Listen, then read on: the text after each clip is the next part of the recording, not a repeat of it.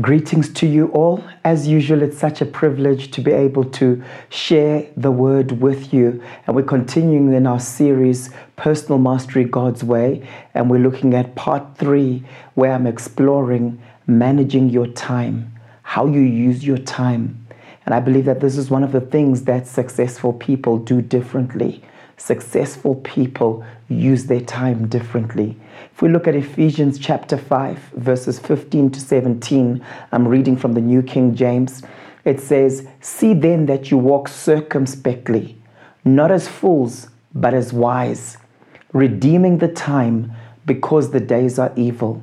Therefore do not be unwise, but understand what the will of the Lord is." In the NIV, it reads, "Be very careful then how you live, not as unwise, but as wise, making the most of every opportunity, because the days are evil.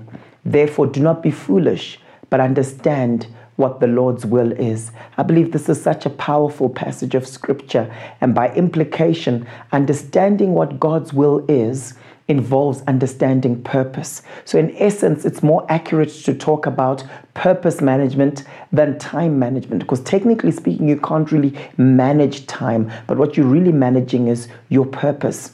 You see, redeem your time means to reclaim, to recover, to retrieve, to rescue, and regain it again, right? That's what it speaks of. And Elizabeth George, speaking of how we have to make the most of our time, says, "We cannot manage time, we can only manage ourselves." And in essence, that's what I'm going to be talking about today. You know, people often ask me about my productivity, and they say, "Paul, do you ever sleep? Paul, how do you manage to do all the things you do?" Right? And my answer is, yes, I do sleep very well. I also tell them that the key to my productivity is my use of time. And I go on to say that we've all been given 24 hours a day, regardless of who you are, whether you're Barack Obama, Donald Trump, Julius Malema, Jacob Zuma, whoever you are, we've all been given 24 hours in a day. The difference between us is how we use that time. And you see, many of us are very good at keeping appointments with others. Very good. You know, so I'll say to you, "Oh, I can't meet with you. I've got a meeting with Pastor Michael," right? We're very good at keeping appointments with others. Few of us are good at keeping appointments with ourselves. And I believe that when we are able to practice self-respect by keeping appointments with ourselves, then we are on our way to our next level of a highly productive life. You see, and this will end up being seen in all aspects of your life, including your rules of engagement when it comes to social gatherings. And let me give you an example. You know, I found that often people will go and they'll spend time. It could be with family and friends and so on. And they'll spend many hours. And sometimes it's with people they don't even like. And then come Monday at work, they're tired. And then they say to themselves, "How was yesterday?" And they can't really account for it. Did you have any quality conversations? No, right? Very often when I visit people, when we go to gatherings and so on, if I'm with my wife in the car, we'll actually look at each other and we'll agree and we'll say, "What time do we need to leave?" And we might say something like, "Okay, 3 p.m." And we know we'll give each other the look at 3 p.m., right? When it's time to go. I also pre-decide before I go to functions. I'll often pre-decide, who do I want to engage with? Who do I want to have quality conversations with? Who do I want to have an appointment with? And then I become very intentional about having quality conversations with specific people. Sometimes it could even be with a child. I remember the one time at a family gathering, my little nephew was still very young, and I just wanted to relieve my sister-in-law and my brother-in-law. And I just took him and I spent time praying, and I was just walking around with him. I think the parents were blessed. I was putting him down to sleep and he ended up sleeping. So I think he was blessed. I was blessed because it was a time of prayer for me. And sometimes that can be your appointment. What I found with many people, they go to these gatherings and there's always that one person who leaves first. And what's interesting is they always have to have an excuse. They can't just say, "Hey, it's been real. I'm off now. Thank you so much." right? They'll say something like, oh, I need to fetch my son from soccer practice or something, right? And the moment this person announces this, everyone else then says, oh, have I parked you in? Have I parked you in? And then I think it's time for me to go too. And the question I always have is, at what point did all these people want to leave? Okay, that's an interesting one. And why couldn't they leave, right? So I will pre-decide how long I'm going to spend. And sometimes I'll leave and I won't necessarily have to have an excuse. I can say, thank you so much, it's been real. And there I am. I've gone back home. I might be editing my next book or doing something productive. But then I feel like, yes, that was a well-spent afternoon. I want to encourage you to respect yourself, to keep appointments with yourself. You see, it's easy for me to say, sorry, I can't meet you right now. I've got a meeting with Pastor Michael, right? But is it as easy for me to say, sorry, I can't meet you on Saturday morning because at the moment I'm a bit peopled out and I'm actually reading a particular book that's important to me for this next season of my life, okay? But let's have a discussion maybe telephonically in the new week, right? People struggle with that. And people will say things like, oh yeah, but in my culture, oh yeah, but people might think this of me or think that of me. And then we end up living these average lives. But I want you to know, do you give to every single person who asks you for something? No, you don't. You're not able to because you've got limited resources, right? So why do we do that with our time? Why is it that when it comes to our use of time, we feel this pressure to give it to everyone? It's so important for us to be mission-minded and to guard our time. Time is more precious than money, so we need to guard it. And as we consider the importance of time management, I really want to give you some tools that will enable you to master your management of time. It's necessary to actually answer the question, do you really want to live out God's plan? Does your tombstone read, died at 21, buried at 70? In other words, are you living or are you just existing? Think about that. You see, we cannot separate the discussion of time management from the discussion of purpose management. And there's a well-known story that illustrates this. A lighthouse keeper who worked on a rocky stretch of coastline received his new supply of oil once a month to keep the light burning. Not being far from shore, he had frequent guests. One night, a woman from the village begged him for some oil to keep her family warm. Another time, a father asked for some oil for his lamp to light his way back home. Another friend needed some oil to lubricate a squeaky wheel. Since all the requests seemed legitimate, the lighthouse keeper tried to please everyone and to grant all the requests that came across his path. By the end of the month, he noticed that his supply of oil was very low. Soon it was all gone and the beacon went out. That night, several ships were wrecked and lives were lost. When the authorities investigated, the lighthouse keeper was very repentant. To his excuses and pleading, their reply was, "You were given oil for one purpose, to keep the light burning." You've been given enough oil for a 24-hour day to fulfill God's purpose in your life. How much oil are you giving away to others, trying to please them? If you don't focus on your priorities and use your oil wisely, guess what? You may run out before you've completed your assigned tasks. It may be the difference between life and death for those divine appointments God has for you. So what's the nature of time? Let's just explore that a bit. The first thing to know is that time is an unseen force. It's an unseen force. We can't see it. And sometimes the things we can't see, the things that are not tangible, we end up not valuing.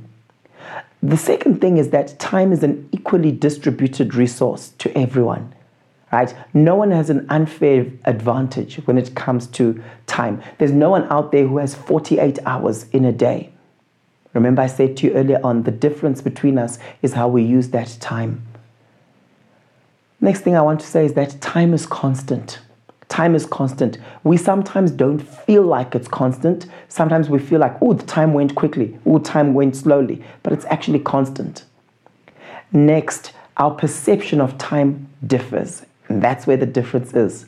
Sometimes we don't feel like we have enough of it, and sometimes we feel bored and have to kill time.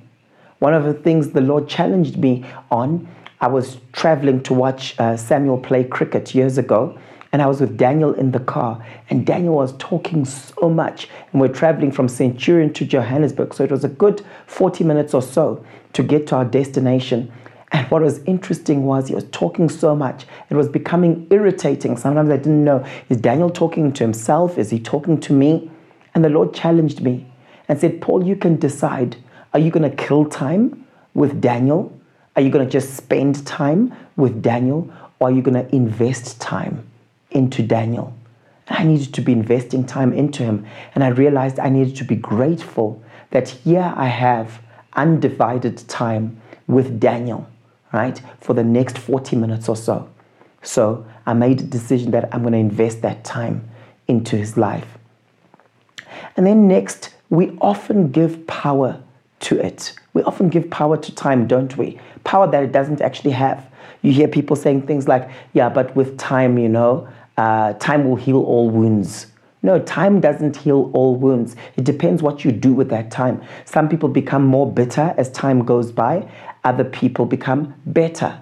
But what do you do with that time? Time is only as valuable as you make use of it. The next thing I want to say is that there are two major ways to look at time. The first is what we call CTM, and that's conventional time management, right? This consists of scheduling activities. It's to do with what you do, right? At 10 o'clock I did this, 12 o'clock I did that. The second is a type of time management we don't talk about a lot, and that's ITM, and that's inner time management. And this actually consists of monitoring your energy levels, determining how you prioritize activities, right, based on your current energy levels. So in other words, it's how you feel when you're doing what you do. See, many of us do things at the wrong time of day. We do intellectually taxing work, but at 3 p.m., for example, where supper is way ahead there and lunch is way back there and we've got nothing to snack on. I learned the hard way. I used to stay up working on certain things, feeling like I don't deserve to sleep until I finish this. But it was taking me a lot of time to do that particular work. And I'll start nodding off, falling asleep, and so on. And my wife at some point said to me, why don't you go to bed earlier and then wake up earlier? You'll be more productive later on. And she was right. Things that would take me maybe 3 hours to do in the evening were now taking me half the time or so in the morning. Right? So we have to learn how to do things at the right time of day. I also encourage you in terms of inner time management to do emotional logs on yourself. What do I mean by an emotional log? This is where you say at 8 a.m., this is how I was feeling and this is the activity I was doing. 9 a.m., this is how I was feeling, this is the activity I was doing. And you do that for a couple of weeks just to get a sense of patterns, right, with regards to your emotional state. Then you realize that life is actually lived in moments. Right? Here you are saying, Paul, my job is draining. And I'm saying to you, your job isn't draining. You have draining moments at work. Paul, my job is stressful. Your job is not stressful. You have stressful moments at work. And after some time, you realize, oh, I actually had a good day. It's just that at 4 p.m., I felt drained because I had that meeting with that guy who was very monotonous and takes a long time to communicate what he wants to communicate. So a half-hour meeting ends up becoming a 3-hour meeting. It was at that point that I felt drained. And then you can identify, oh, this is it, right? Oh, I actually had a great 2 weeks. Why is that? Oh, those 2 guys are away on sick leave, right? You start realizing that, oh, my emotional state is being affected by very specific things. And here you're about to quit your job because you're saying my job is draining. But your emotional state is linked to specific moments. And that's inner time management. And we need to understand what our energy levels are to actually feel what our bodies are telling us from time to time. Okay, so life is lived in moments. What I've also learned is that the use of time determines our productivity. Correct use of time enables us to actually succeed in our efforts to be both efficient and also effective. So when you're efficient, efficiency is doing things right, with minimum wasted effort. And that's part of your time management. You want to be efficient. But Effectiveness is doing the right things, right? Gaining desired results, making sure that in those moments, it's not just about the efficiency, but making sure you're choosing the right tasks. The secret of successful people is that they actually shape things which others often see as uncontrollable. Oh, I had to visit those people.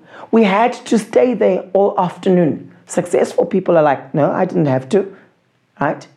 When I do what I do, it's because I choose to do it. And the purpose of this message is to really highlight how it's possible to be in charge of your time and to actually shape its use. The skill, this particular skill, is so necessary. It's so necessary because this is personal management, okay? Because we're going beyond the management of our time to the management of our values, the management of our priorities, right? Which in turn determine the use of our time. Second major thing I want to explore with you, and I want to ask you a specific question is, what does the Bible actually teach about time management? What does the Bible actually teach about time management?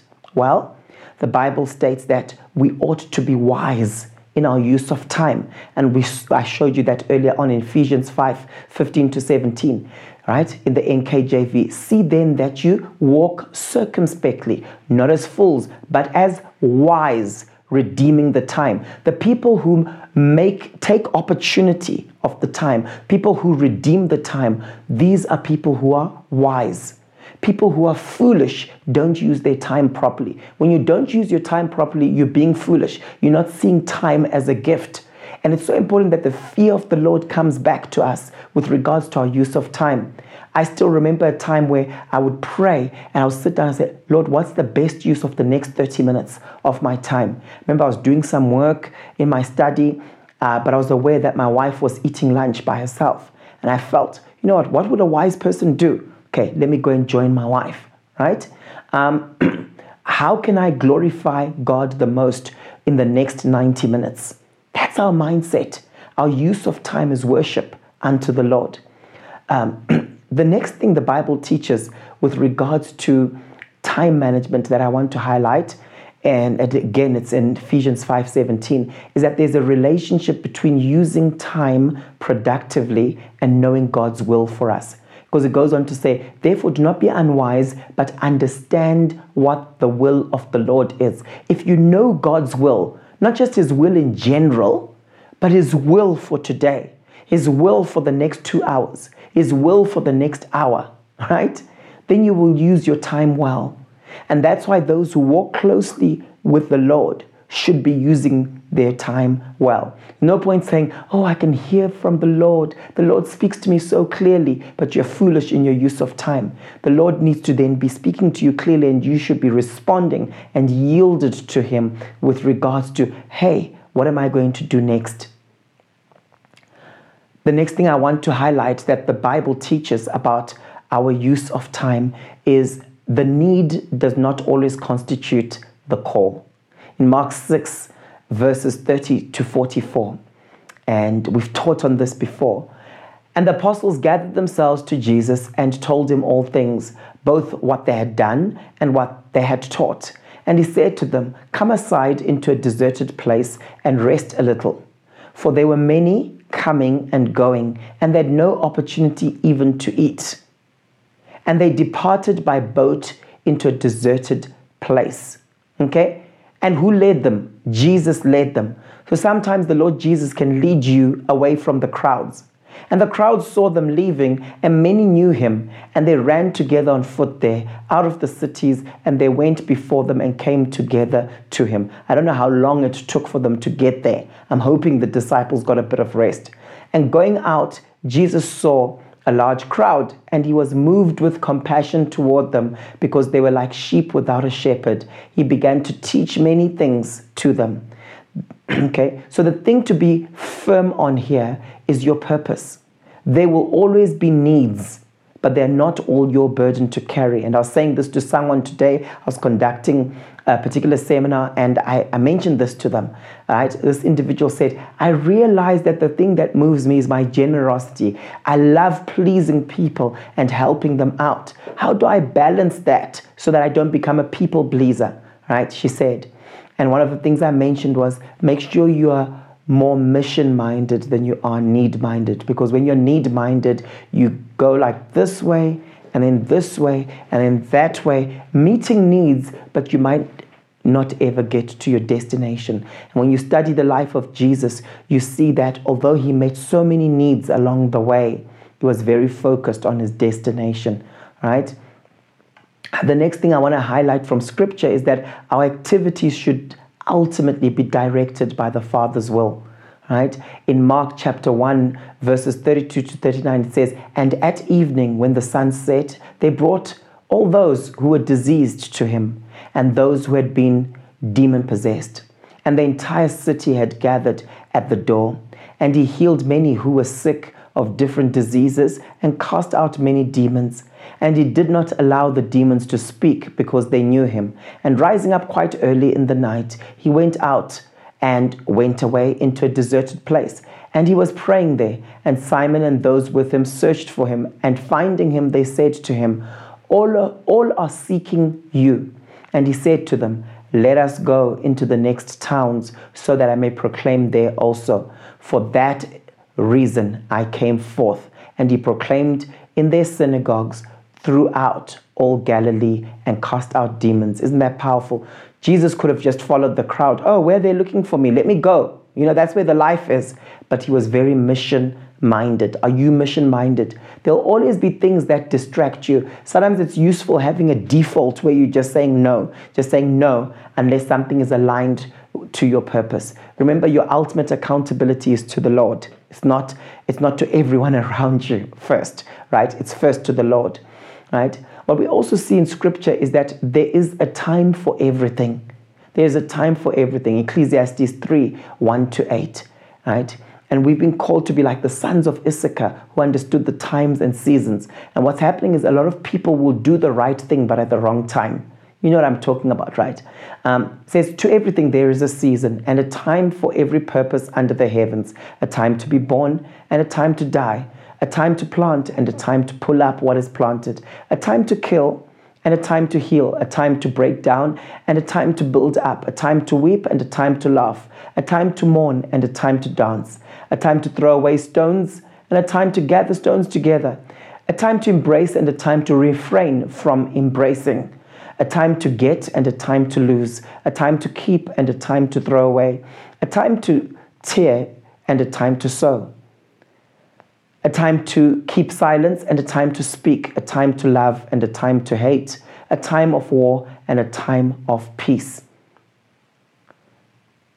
I want to highlight that. Many people are trying to do the right thing, but unfortunately they're doing so at the wrong time. Wisdom is to do with knowing when to do what. Knowing, what do I do next? When do I do that? When do I do the other thing? Another principle we see in scripture is that God has timing for certain things. In Galatians 4 verse 4, it says, but when the fullness of the time came, God sent forth his son. Now that is so powerful. When the fullness of the time came, God sent forth his son. Let me just say this about God's timing. Often God's timing involves the fulfillment of certain things he's working in us, as opposed to specific dates. And if someone says, what's a good age to get married? Let's rather talk about when certain things have been fulfilled. Have you found a job, for example, right? Are you in a place of emotional maturity? There's some 22-year-olds that are making a living and they're very emotionally mature, right? There's some 35-year-olds that aren't doing either, right? Another principle I want to share with you is that we ought to conserve our energy levels by responsibly delegating certain activities. You see, just because something needs to be done doesn't mean it must be done by you. It's important to understand that. I think I've just seen a book title that reads something like that. It's so important to understand that. The power of delegation. One of the things I learned is that there are a lot of things that I loathe, but other people love. And there's some things I love, but other people loathe those things. I used to feel bad passing on certain admin tasks and activities to people. I used to think to myself, oh, I can't torture them with that. That must be horrible, right? Until I realized some years ago that there's certain people who love admin. I remember doing a workshop in one organization, and I said, how many of you like admin? I remember two ladies from the finance and admin department said, oh, we just love it. I love going through that to-do list and just going through the paperwork, and just, yeah, for me, that's really just, and I realized, okay, there are people who actually really love admin. And I remember thinking to myself, can I just take you guys wherever I go? Can I just carry around, wherever I go, right? So sometimes you can pass on things to people who love doing those things. They actually feel empowered when you pass those things onto them. And sometimes when we fail to delegate, then we're robbing people of opportunities. We're failing to empower people. One of the things I've learned is that a lot of people have a zero-sum based view of power. You know, that mindset of, I've got 10 units of power, you've got 0 units of power. If I give you 2 units, you're up to 2, I'm down to 8. If I give you another 2, you're up to 4, I'm down to 6. I can't give you any more power because you'll overtake me. That's a problem a lot of people have. That's a zero-sum based view of power. Instead of thinking of what's called the reciprocal nature of power. I empower you to empower me to empower you. The more power I'm giving away, the more powerful I become because I'm surrounded by powerful people. All right, we need to understand power that way, and we need to empower people around us. In Exodus 18 verse 17 to 14, this is about redeeming the time, isn't it? And Moses' father-in-law said to him, the thing that you do is not good. You will surely wear away both you and this people that are with you, for this thing is too heavy for you. This is a message for some of you, because the way you're using your time is not wise, and you're going to wear out, okay? For this thing is too heavy for you. You're not able to perform it alone. Listen now to my voice. I will give you counsel, and God will be with you. You be for the people toward God, that you may bring the causes to God. And you shall teach them ordinances and laws, and shall make them know the way in which they must walk, and the work that they must do. And you shall look out of all the people, able men, such as fear God, men of truth, hating unjust gain, and place them, right? Place them, give them responsibility. Place such over them to be rulers of thousands and rulers of hundreds, rulers of 50s and rulers of 10s, and let them judge the people at all times. And it shall be every great matter they shall bring to you, but every small matter they shall judge, and make it easier for yourself, and they shall bear with you. If you will do this thing, and God command you, then you shall be able to endure, and this entire people shall also go to their place in peace. And Moses listened to the voice of his father-in-law and did all that he had said. So what are you doing that God has been asking you to actually delegate? What are you doing that by continuing to do that particular thing, you're disempowering someone else? What are you still doing that you loathe, but that thing is actually loved by others around you? These are important questions. The next thing I want to highlight from Scripture is that we should not take the time that we've been given for granted. We shouldn't take it for granted. We should be super grateful. In the book of Psalms 90 verse 12, it says, teach us to number our days, that we may gain a heart of wisdom. The people who are wise in their use of time very often are people who are appreciative of the life they have. Lord, thank you that you woke us up this morning. Thank you for the gift of today. Then we will use it wisely. We don't just roll out of bed, right? Then we're unproductive. In the book of Psalms 39 verse 4, it says, show me, Lord, my life's end and the number of my days. Let me know how fleeting my life is. In other words, let me maximize. I want to maximize because I know that I'm not going to be here forever. And that's where we have the mindset where we're saying, you know what, let me live a life that's driven by eternity. The next thing I want to highlight that we see in Scripture is that we must all give an account, right? We must all give an account of how we used our time on earth. And this is crucial. If you look at 2 Corinthians chapter 5, verse 10, it says, for we must all appear before the judgment seat of Christ, so that each one may receive the things done through the body according to that which he has done, whether good or bad. In Romans 14, verse 10 to 12, it says, "But why do you judge your brother? Or also, why do you despise your brother? For all shall stand before the judgment seat of Christ. For it is written, As I live, says the Lord, every knee shall bow to me, and every tongue shall confess to God." Right? So then, each one of us will give account concerning himself to God. We cannot live anyhow.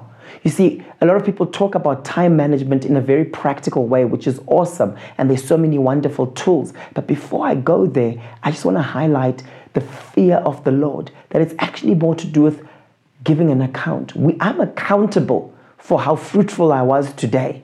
I'm accountable for my fruitfulness, right? May the fear of the Lord come to us with regards to our use of this precious gift of time. One of the things you can do as an activity is to study Genesis 41, 25 to 57, right? And that's the account of Joseph and what he was doing as a leader in Egypt. Just try to identify where there are various time management and personal management principles such as goal setting, priorities, delegation, scheduling, deadlines, and lists. Okay, those are important principles, and we see these in scripture. You see, sometimes we look at people like Daniel, we look at people like Moses, we look at people like Joseph, and we forget to actually study how they manage their time. So, what are some common time wasters? What are those things that rob you of your time? You know, research has found that some top time wasters are the following: telephone interruptions. So just switch your phone off. Have periods where your phone is switched off, all right? Drop-in visitors. Meetings, both scheduled meetings and unscheduled meetings. It's amazing when it comes to meetings, isn't it? When I teach on managing meetings, it's like one of the things that always comes up is that one of the biggest time wasters at work is unnecessary meetings, or meetings that take way longer than they're supposed to take, or meetings where people come unprepared, right? But we still have the meeting anyway, but it was a waste of time.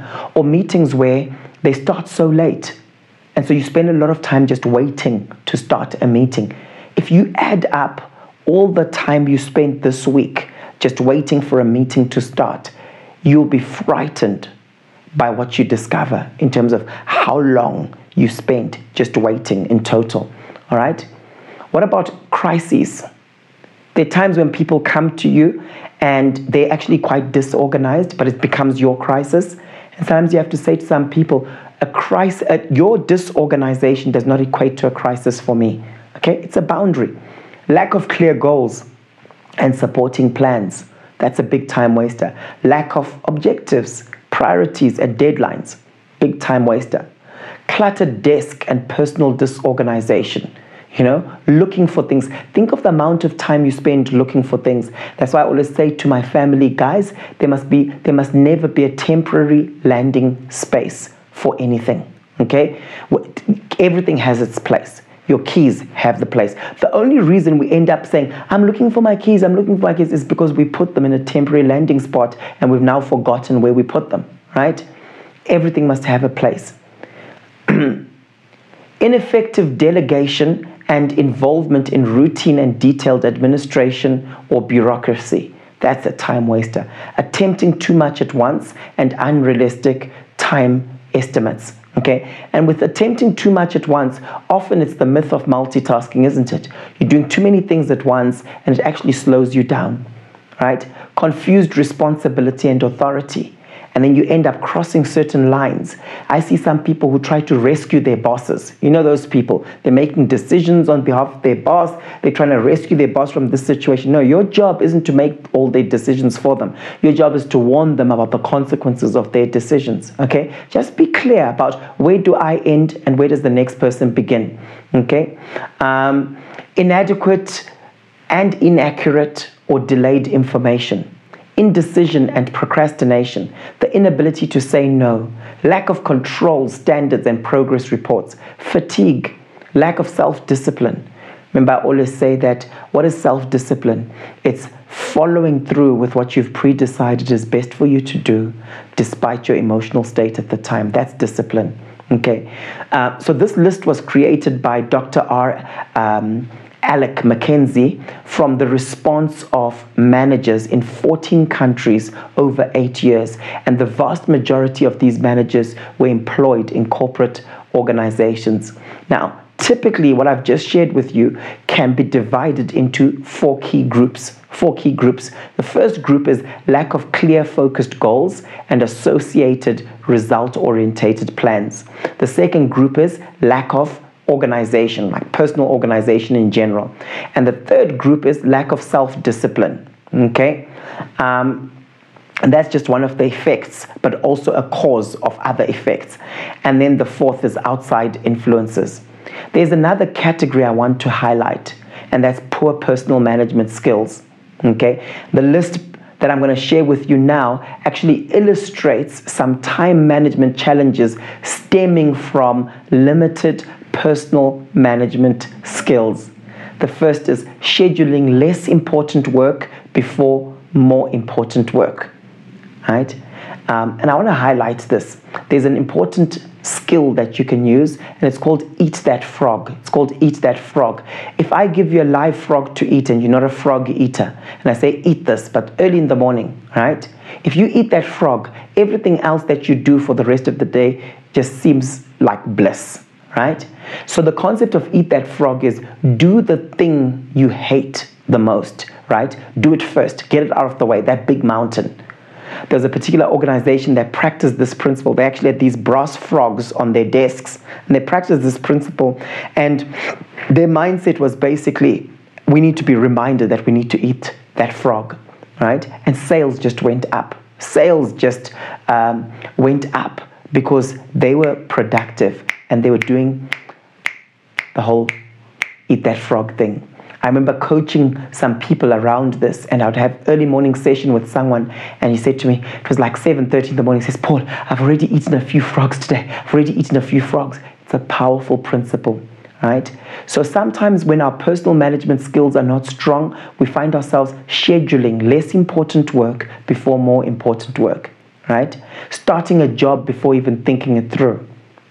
Leaving jobs before they are completed, doing things that can be delegated to another person, doing things that can be delegated to modern equipment, right, or automation, doing things that actually aren't part of your real job, keeping too many, too complicated or overlapping records, handling too wide a variety of duties, failing to build barriers against interruptions, allowing conferences and discussions to wander, conducting unnecessary meetings, visits, or phone calls. You know, having so many one-on-ones that you could have just grouped the people and said the same thing. Chasing trivial data after the main facts are already in. Paralysis of analysis. You know, those people just keep refining, but they've already got all the information. They don't know when to stop. Socializing at great length between tasks.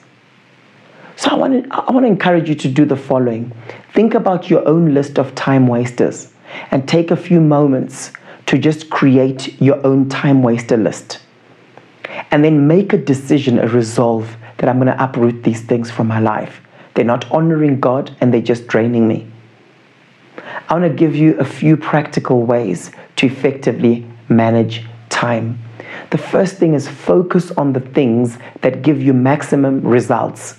Okay, those are your high leverage activities, the things that you can do with minimal effort, but the impact is massive. Okay, some of you will remember when Stephen Covey spoke of the sphere of influence or circle of influence and the circle of concern.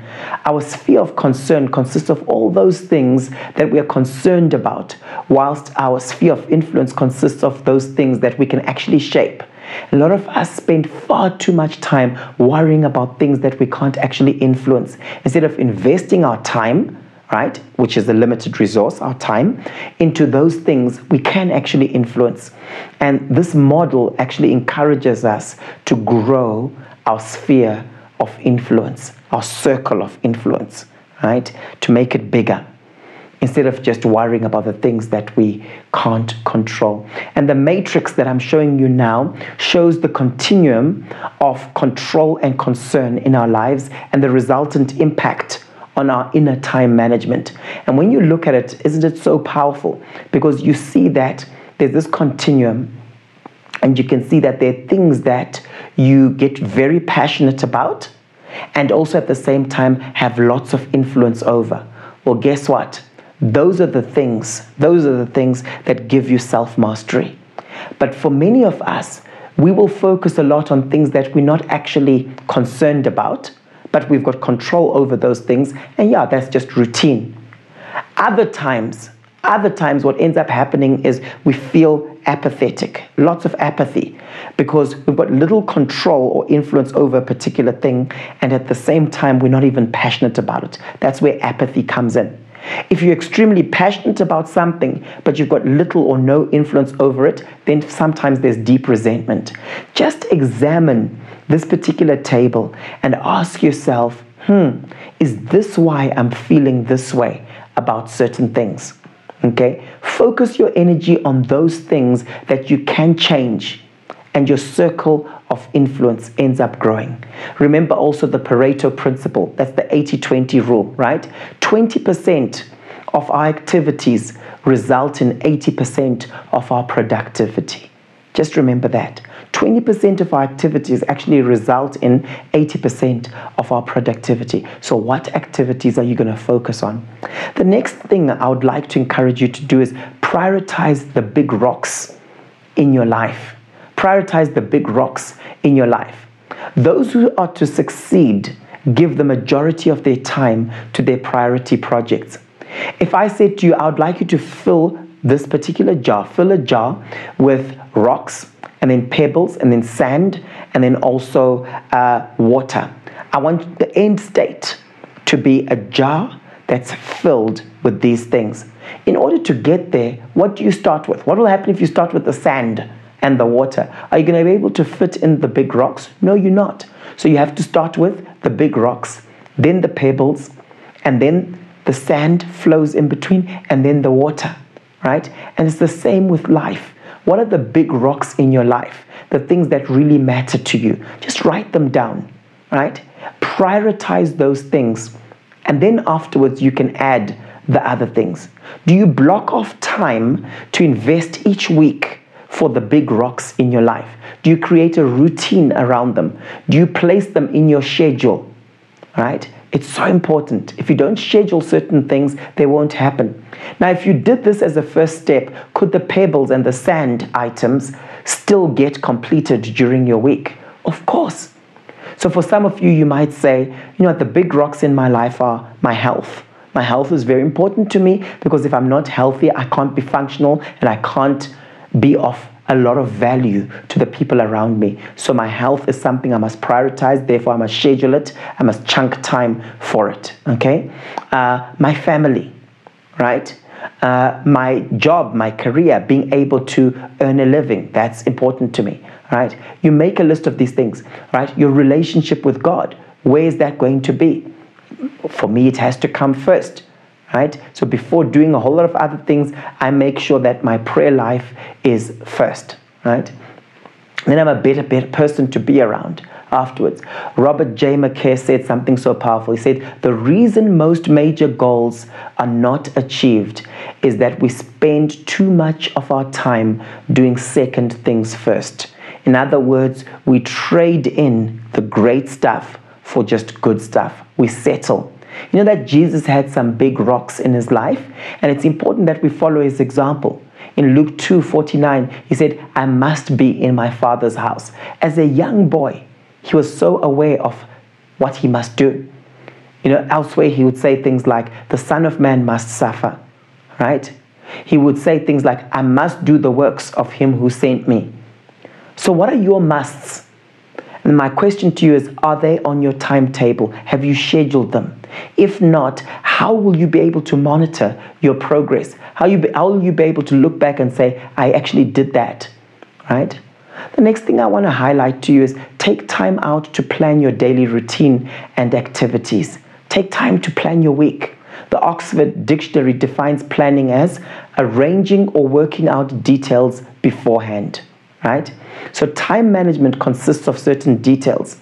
Here's some interesting quotes on the power of planning.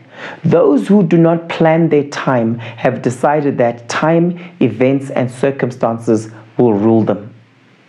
Those who plan their time and keep to it succeed.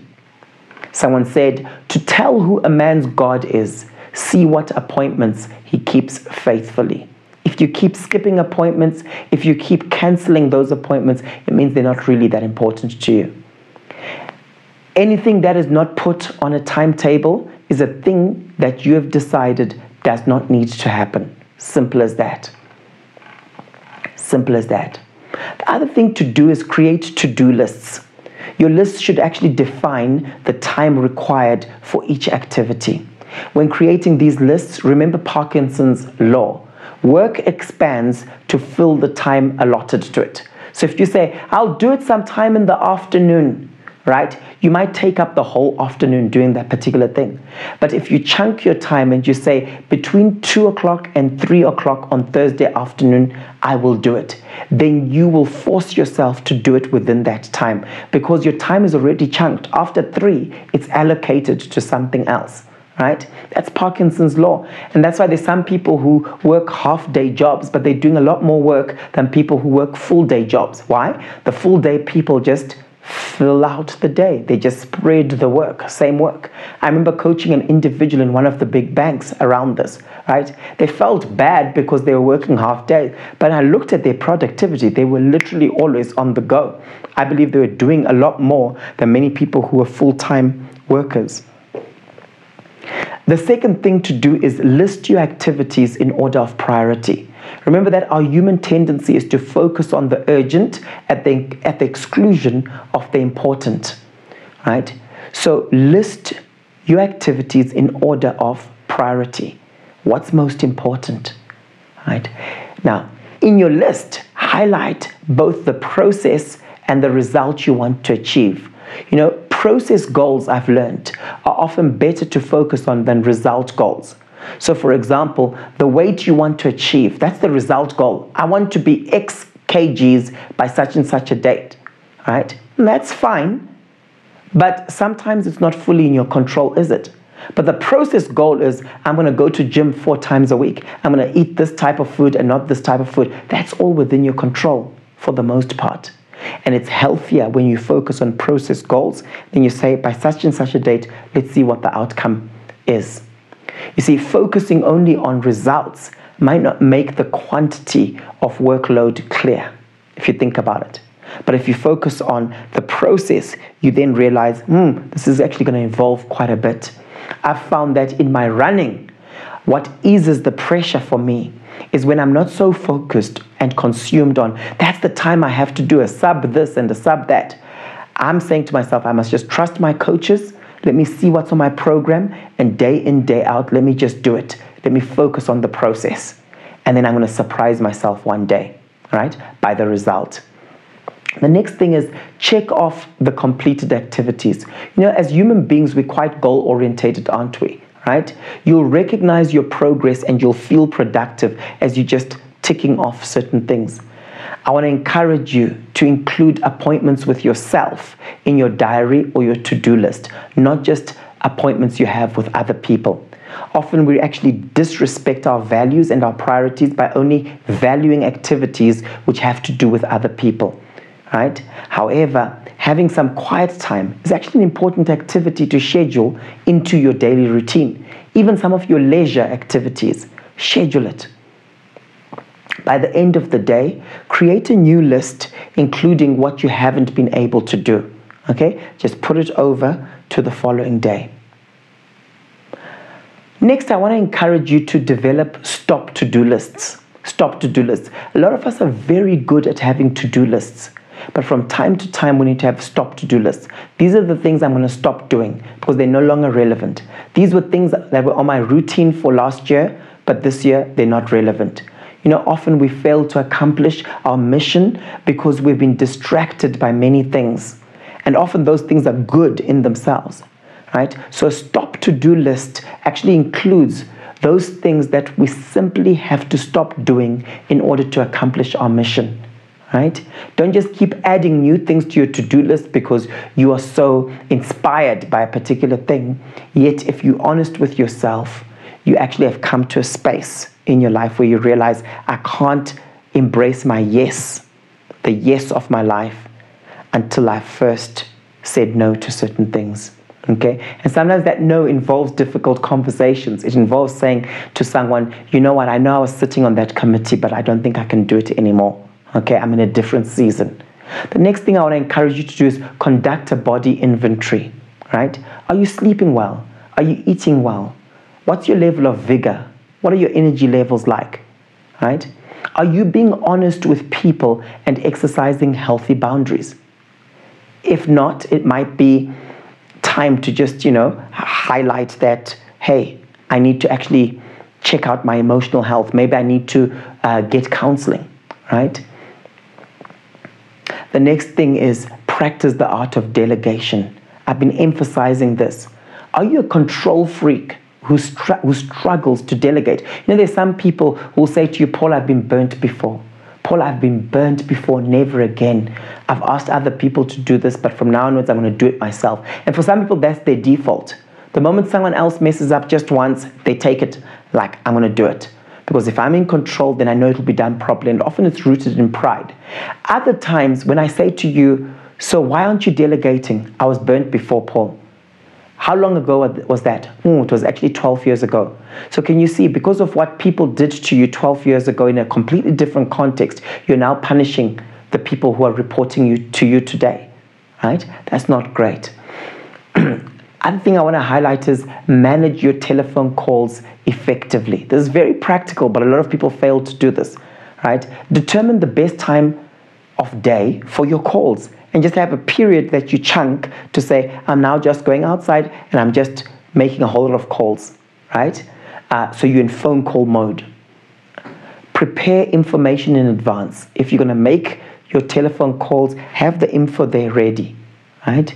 And then manage the length of calls. And that's why it's important to be able to cut to the chase. Sometimes if you're talking to a rambler, say to them, got you, yes, right? There's a way of moving people in a conversation, right? You're not rushing them, but you're trying to show them that you don't have a lot of time. Sometimes it's good to phone someone and tell them the context of the phone call. Right? Often I find myself saying, okay, I'm in the middle of a seminar. I'm just in a break at the moment. I've just got a couple of minutes. And then people respect the fact that your time is limited. Otherwise, some people, culturally, they love to ask about everyone. So how's the wife? How are the children? And they ask it the same way each time. And sometimes you wonder, are you asking this out of habit or are you asking because you really need to know, right? Another thing I want to encourage you to do to help you to manage your time is combine related meetings where possible. I remember when I first learned about managing meetings years ago, being in a situation where we realized, wait a minute, the same group that's in those meetings is the same crowd that's in those meetings. Why don't we just bring the people together? We often find ourselves engaging in a series of one-on-one meetings, discussing the same thing, right? Largely due to lack of planning for a combination of these meetings. I want to encourage you, have a 10-minute rule for your meetings where you can leave if someone hasn't arrived within 10 minutes, right? That's important. If they haven't arrived within 10 minutes, they haven't called you or anything, you can leave. Then I want to encourage you to chunk your time. This is one of the biggest things that has affected my life positively, right? This is where you divide your time into 90-minute slots. It doesn't have to be 90 minutes. There's nothing sacred about that. Then you insert an activity, right? Or two activities into each chunk, right? Your time must be allocated for, even if it's for leisure. So instead of saying, sometime this week I'll do such and such, slot it in. Say, you know what? Thursday afternoon between 2 and 3, that's my time for doing that. You've given it a slot, so it's more likely to happen. If you say, in the next couple of days I need to go to such and such a place. See, a lot of people say that because they don't want to commit themselves. They don't want to commit themselves because they want, some wriggle room, right? So they don't have to do it. Then they procrastinate, and it takes them weeks before they get round to doing the particular thing, right? And one of the final things I want to share with you is overcome procrastination. Overcome procrastination. I want to give you some tools as I land this message on how to overcome procrastination. There are a number of reasons why people procrastinate, ranging from perfectionism, where you're waiting for that perfect time when you can end up doing it perfectly, right? Sometimes we procrastinate just because of sheer laziness. We're actually just lazy. Now, regardless of the cause, it's so useful to embrace specific habits which help you to destroy procrastination. And here are some of the habits. The first thing is give yourself a deadline. Give yourself a deadline. Just remember that moderate pressure motivates, whilst extreme pressure debilitates. So just give yourself a deadline, right? The second thing is don't avoid difficult problems or situations. Just confront them, right? Practice that, eat that frog. I'm going to face it, right? Sometimes it's actually better to deal with those things first so that you can actually look forward to the easy ones. And that's the concept of eat that frog. The next thing to do is break up the large mountains into small, manageable hills. Sometimes we procrastinate because we're actually overwhelmed. This thing is this massive mountain. We'll break it up into bite-sized chunks. The next thing is beware of perfectionism. Just get started. You can always refine things later. I see people waiting for the perfect team, waiting for the perfect recruitments to take place. Then we'll do the training, Paul. Doesn't work. Doesn't work. The next is remember that there's no perfect time to start. Okay? People who write, for example, they know that when you write a book 1 page at a time, that's when it works, right? Instead of waiting for the perfect time, when you've got 200 hours, when you've got 50 hours to just write and write, it won't happen, okay? Other thing I want to highlight is be honest with yourself about how you view the task. You see, often people will procrastinate in a passive-aggressive manner, right? Because they're actually opposed to the thing they've been asked to do. So they're hoping it will just disappear. And then what happens is it backfires on you because people then think he's lazy, he's not committed, right? But you're hoping that your boss changes their mind. You're hoping it just disappears, it just goes away. But if we actually sit down, we could have the difficult conversation where you say, I'm actually struggling with this thing I've been asked to do. I actually don't agree with the methodology. Okay. The next thing to do is develop systems to help you to avoid procrastination. For example, you can set times or deadlines for responding to emails, and it becomes a habit. Just say to yourself, within 12 hours of having a set time, right? Within 12 hours, right? I must have responded to all my emails, right? You could even say, I've got a set time each day for responding to emails. People will manage their time while they do that. You see that they'll say to you, Paul, I've got 3 times a day where I'm just doing my emails. You become more productive as opposed to you just always trying to respond to your emails real time and so on, like everything is urgent. Hurry sickness, the sky won't fall. The sky won't fall, right? You can make a decision, for example, and this is a powerful system. Don't pick up paperwork more than once, but make a decision the first time you see it. What am I going to do? Am I throwing it away? Am I going to respond to the people? What am I going to do with this? Otherwise, things will just build up and build up and build up. I want to encourage you to seek God's face and ask Him to assist you in your use of time. Remember, how we use our time will determine our fruitfulness and glorify God. Our use of time is an act of worship unto the Lord. Let's pray. Father, we thank you that successful people use their time well. Father, you know the gaps, cracks, and leakages in how we use our time. And I pray, Father, that you will help us, that your grace comes upon us, that you would assist us, Father, in our use of time. We ask, Lord, that you would activate us and quantum leap us into our next level of productivity. We pray this in Jesus' name. Amen and amen. God bless you. May you have a productive life.